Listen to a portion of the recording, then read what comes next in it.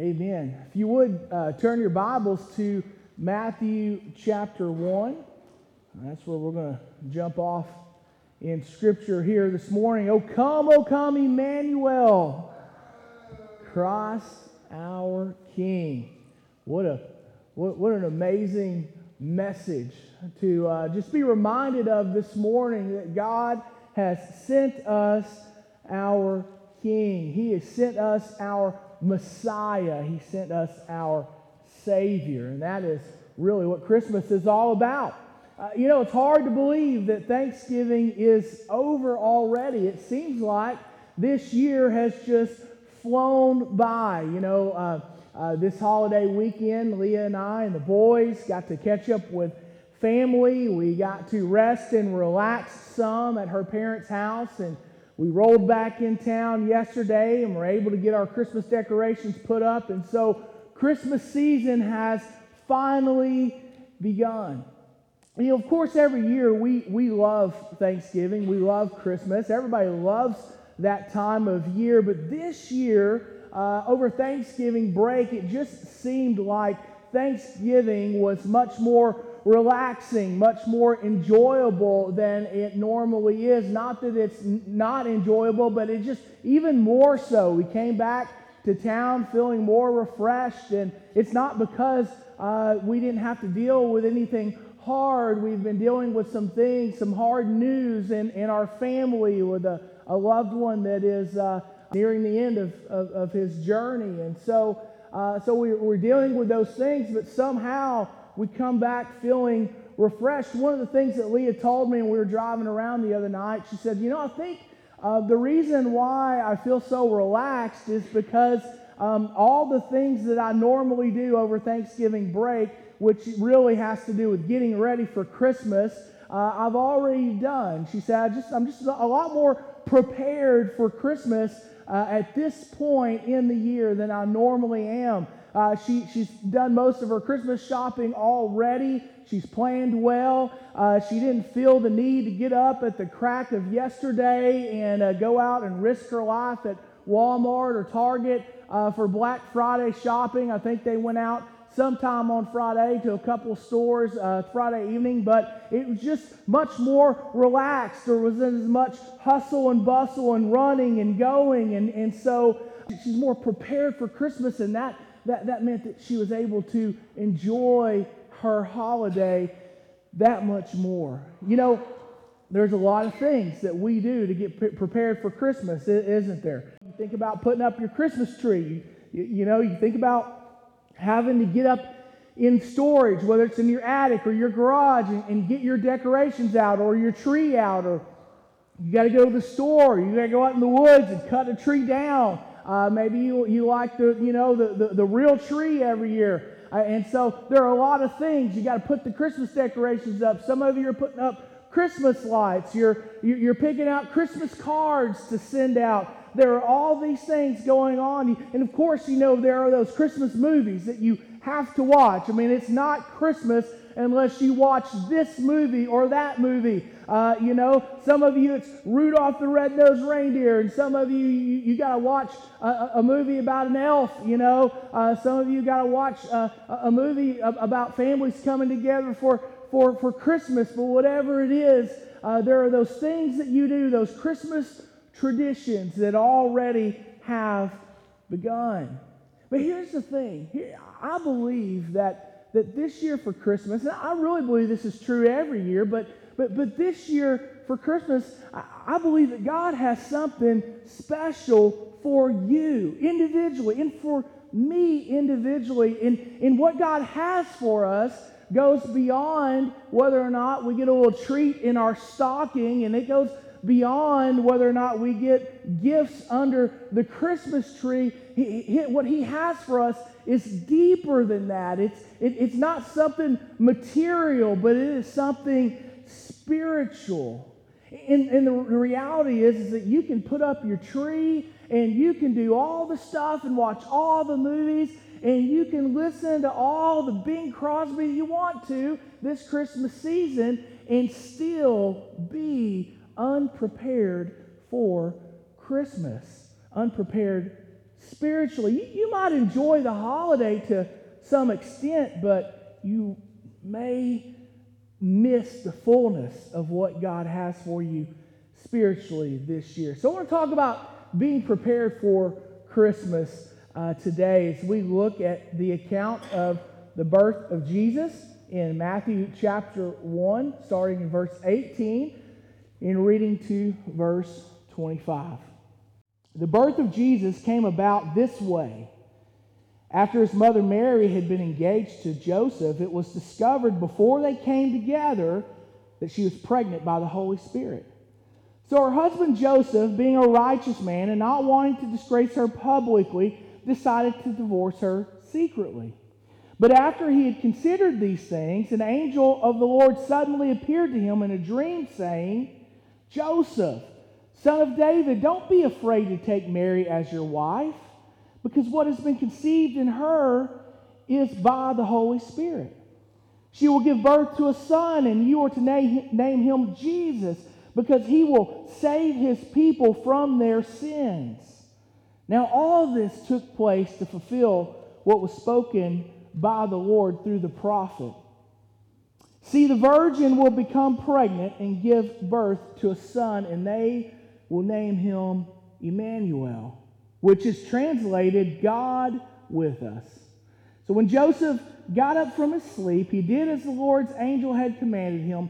He married her, but did not know her intimately until she gave birth to a son, and he named him Jesus. Father, we pray this morning that you would help us to understand, Father, the significance of this Emmanuel, this God with us. And Father, we pray that you would help us to understand how to prepare our hearts for what you have in store for us through this season of Christmas. God, we pray in Jesus' name, amen. All right, so we're talking about being prepared for Christmas. How do you know that you're ready? How do you know that you are prepared for Christmas? Well, number one, you know that you are prepared for Christmas when you are willing to trust God in the uncertainty. You remember what's going on here in verse 18 and first part of verse 19. It says, after his mother Mary had been engaged to Joseph, it was discovered that before they came together that she was pregnant. She was pregnant. Now, this was an uncertain time, really, in the life of both Joseph and Mary. We know Mary was going through her own journey, but I want to focus in on some of Joseph's journey here, because here's Joseph facing an uncertainty of life. And you and I, all of us, whether we realize it or not, all of us are going to face uncertain times. We all face the uncertainties of not knowing the future, but there are also times in life when something's going to happen to you that you just don't understand. It's not that you don't know what's happening, it's that the uncertainty is, why is this happening? You know, those things that happen that leave you saying, why me? Lord, why me? Why is this happening to me? What did I do to deserve this? You know, those things that happen when, those are those things like when you lose a job, or when something valuable is stolen from you. One year, Leah and I had about $800 stolen from us out of our home, which we do not keep that kind of money in our home anymore, but we had a big chunk of money stolen from us. You know, those things happen. You know, even worse, there are people dealing with worse things than a few dollars being stolen. There are people that are dealing with marriages that have broken apart. You know, there are those people who feel abandoned by loved ones, or people who are dealing with the death of someone that they love. That kind of uncertainty comes in many forms. Okay, it comes in many forms. It's inconvenient. It's hurtful. It's often it's not fair. And often it's tragic. When we talk about unfair and hurtful, Think about what Joseph is going through at this point.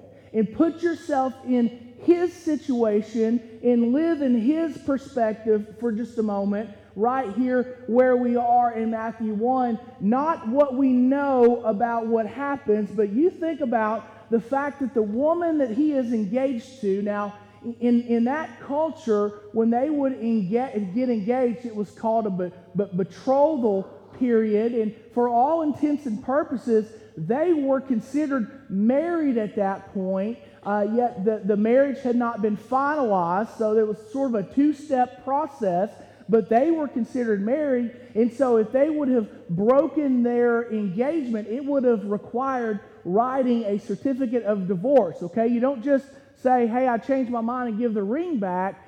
You've got to go through, you got to go to court, okay? This was a big deal. Now, because they were not married, they had not finalized their marriage at this point. They weren't living together. They were not intimate with one another. Any of those things. But this was much more than maybe another step further than what we would consider a traditional engagement. But here is this woman that he is engaged to. He is serious about, and she turns up pregnant. I mean, you're away for a little while, and you come back, or she's away, and she comes back, and she's pregnant. And you've done the right thing. You haven't stepped over any bounds. You've done the right things. You have honored the boundaries that God has given you for how you're to conduct yourself before marriage. And there's only one conclusion. I mean, there's only one logical conclusion. She's pregnant and it's not yours. Now, she says that it's from the Holy Spirit. But God hadn't told you that yet, okay? And so you're thinking, right, sure it is, I mean, imagine the pain and the anguish and the betrayal that Joseph must have been dealing with at that time. I mean, my goodness. I mean, you and I know how it works out, but he didn't know what was going on at that time. Joseph was no dummy. He was no dummy. He could put two and two together. He would have assumed just what everybody else assumed about Mary, that she had been unfaithful. But notice what Matthew says about the character of Joseph. It says, Joseph being a righteous man. This is present participle, righteous man. Being, he has been and continues to be a righteous man. And what that means is that Joseph was a man who took his faith seriously. He was righteous in the eyes of the Jews because he went through all the stuff and he honored the Jewish laws and the customs, and he was a man of faith. I mean, he went through all the religious things, and so in the eyes of the other Jews, he was a righteous man. But in the eyes of God, he was a righteous man, not because of all the hoops he jumped through, but because he sought to honor God. I mean, the reason why he did all of those things was not to be in good standing with the rabbi at the over at the synagogue. It was to be in good standing with God, because this is who God had called him to be. So he was a righteous man, considered righteous by the Jewish culture, but he was considered righteous by God because he submitted to the heart of God and to the ways of God, even when it was inconvenient for him. Joseph would have been one of these guys today who didn't go to church because it looked good. He's not the guy that would go to church just to network, or because it was good for business or good for his perception in the community, but he would have been a man who went to church because it was the right thing to do. He went to church because he wanted to worship and honor and serve his God. That's the kind of man that Joseph was. And there's nothing fair about finding out that the woman you are engaged to and practically married to is pregnant with a baby that is not yours. Man, Joseph had to struggle. He had to wrestle with a decision on whether or not he was going to continue to be a righteous man, even when life wasn't seemingly to go his way. Now, we know life kind of was going his way. This pregnancy really was not a burden, it was a blessing, but from his perspective right now, he doesn't understand that. And he has to make a choice of whether or not he's going to continue to be a righteous man, even when things didn't seem to be going his way. But with a lot of people, that's exactly what happens. There are a lot of people out there who are religious in a sense. They're willing to go to church. They're willing to pray occasionally. They're willing to volunteer a little time here or there, just as long as God doesn't let anything really bad happen to them. But then as soon as they hit the wall with something, as soon as something doesn't go their way, as soon as they face major uncertainty, instead of growing their faith, instead of trying to find out how to persevere, instead of looking for God to teach us something or to show us something, a lot of folks that are going through that, those sort of loosely religious folks, when they hit the wall, they just throw their hands up and say, I'm done. I'm done. This isn't fair. Something happened to me in life and it's not fair. That's exactly the kind of attitude that Joseph could have had. If you want to be prepared for Christmas, if you want to be prepared for what God has for you this Christmas, you'll need to learn to trust God in the uncertainties. But you also need to be selfless in affliction. Look at the second half of verse 19. It says, and not wanting to disgrace her. So Joseph being a righteous man and not wanting to disgrace her publicly, decided to divorce her secretly. You see, Joseph could have done a lot of things. He had the ability to really stick it to old Mary. Remember, he thinks that she's cheated on him. He thinks that she's betrayed him.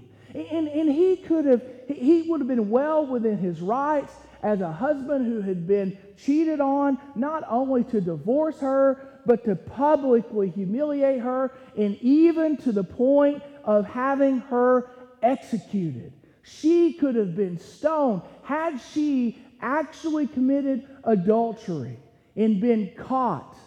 Okay? In that situation, that baby inside of her womb was not actually the Son of God, but a child from an extramarital affair. She could have been stoned according to the laws, the Jewish, the civil, national laws of the Jews in those times. That would have he could have done a lot to her.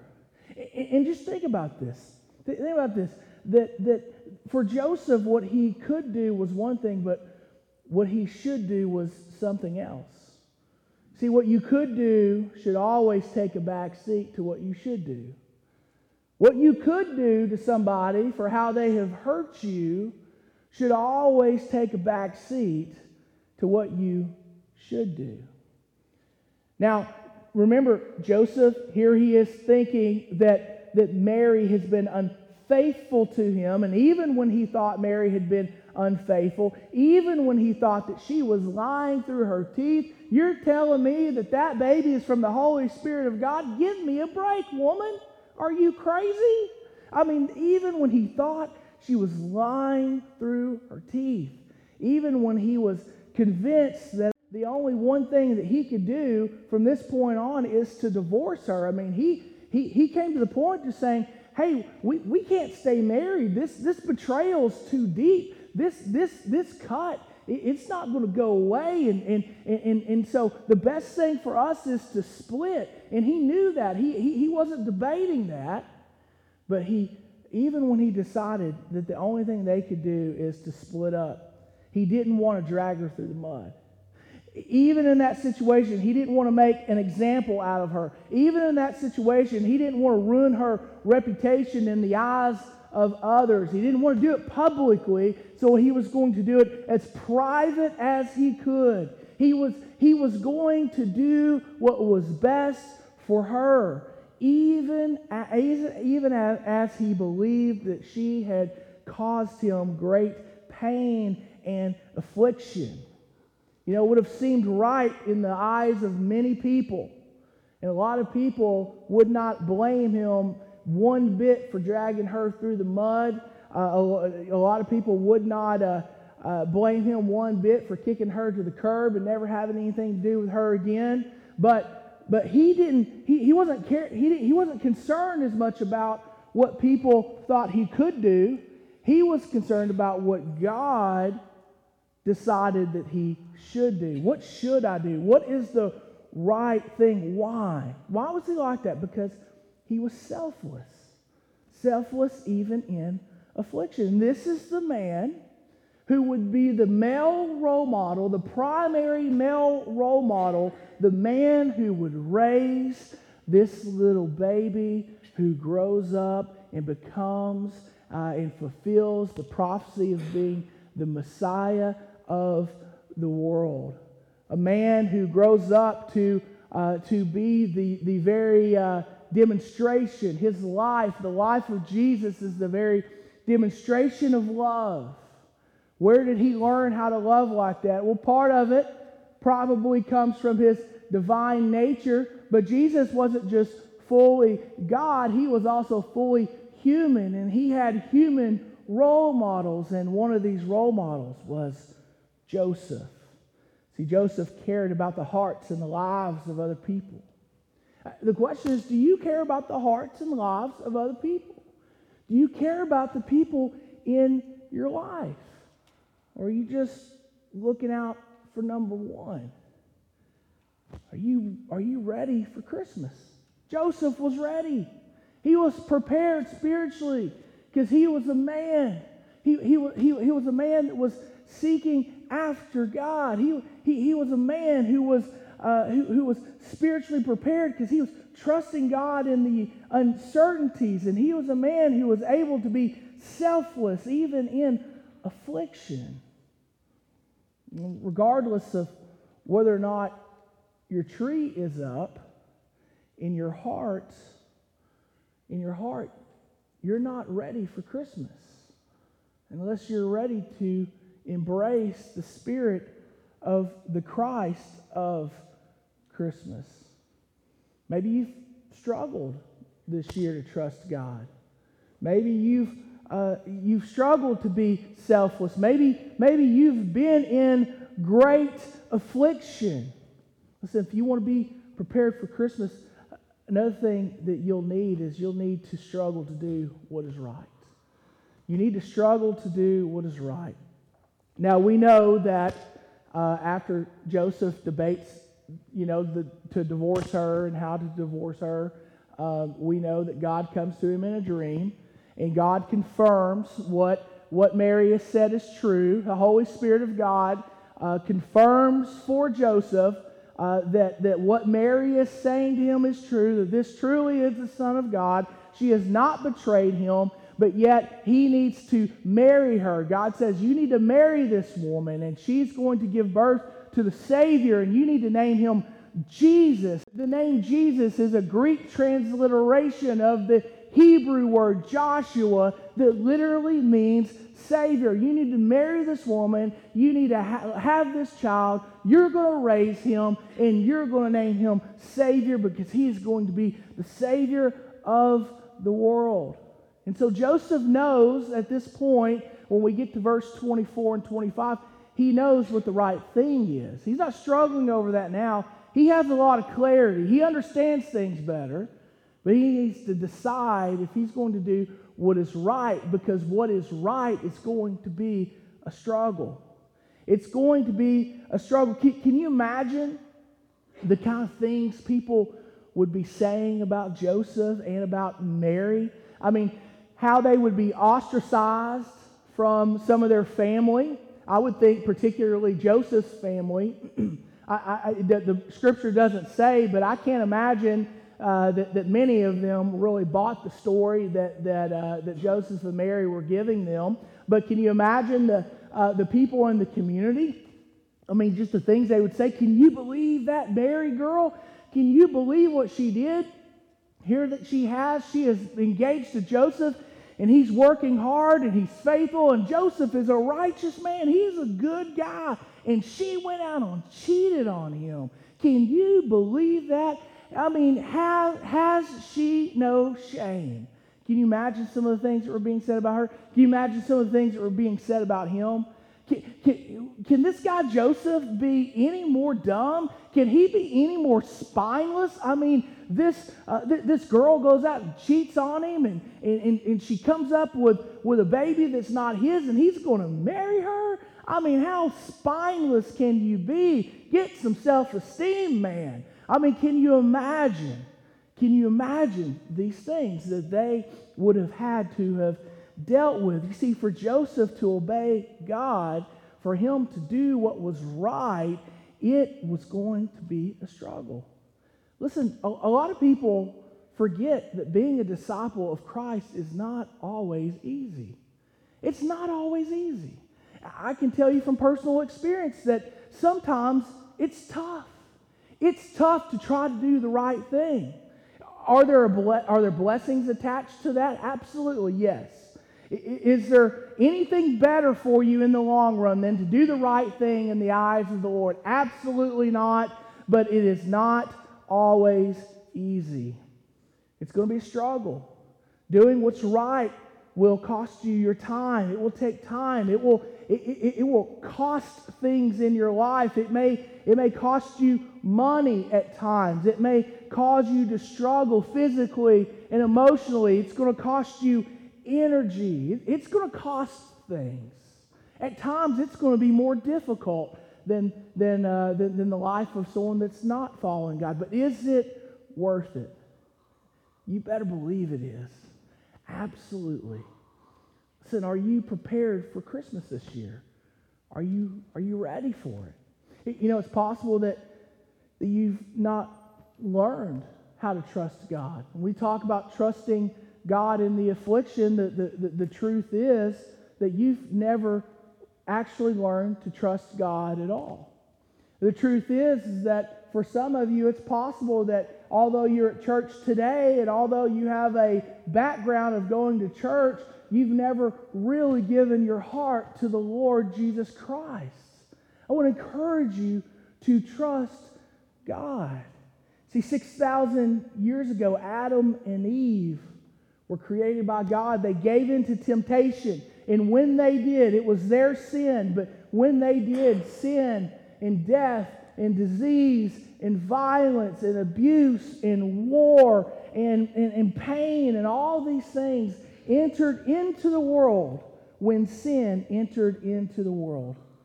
It's because Adam and Eve ignored God's instructions. Yet God made a promise, even then, from 6,000 years ago, from the fall of man, God made a promise to humanity, a promise to make things right. And 2,000 years ago, when Jesus was born, God fulfilled that promise when he sent Jesus, born of a virgin. So even though Adam and Eve had sinned, and even though you and I sinned, Jesus is the way. Jesus is the redemption. Jesus is the Savior of that sin. Let me remind you of something we studied a few months ago. Ephesians 2. If you're a believer, this is a testimony that you should have. It says, "And you were dead in your trespasses."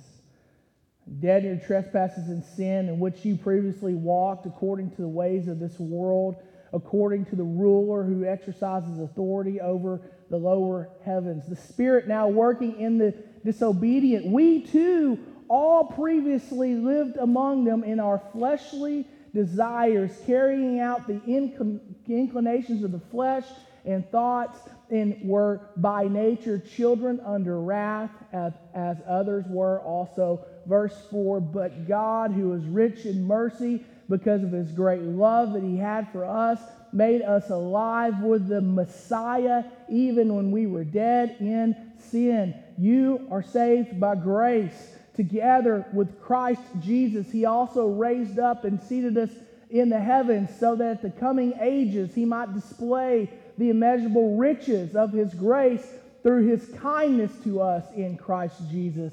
Verse 8, for you are saved by grace through faith, and this is not for yourselves. It is God's gift, not from works, so that no one can boast. For we are His creation, created in Christ Jesus, for good works which God prepared ahead of time, so that we should walk in them. God has a plan for you. He has created you for a reason, and He wants you to be prepared for Christmas. And if you have never trusted in Jesus Christ as your Lord and Savior, then you cannot be prepared. There is nothing that you can do to prepare yourself for Christmas if you have never put your faith and trust in Him. But if you are a believer in this room here today, if you have trusted Him as your Lord and Savior, then to prepare for Christmas, prepare your heart, you need to learn to trust God in the uncertain times. And if you can learn to be selfless in affliction, and if you are willing to struggle to do what's right in the Lord's eyes, then you will be ready for Christmas. Let's pray.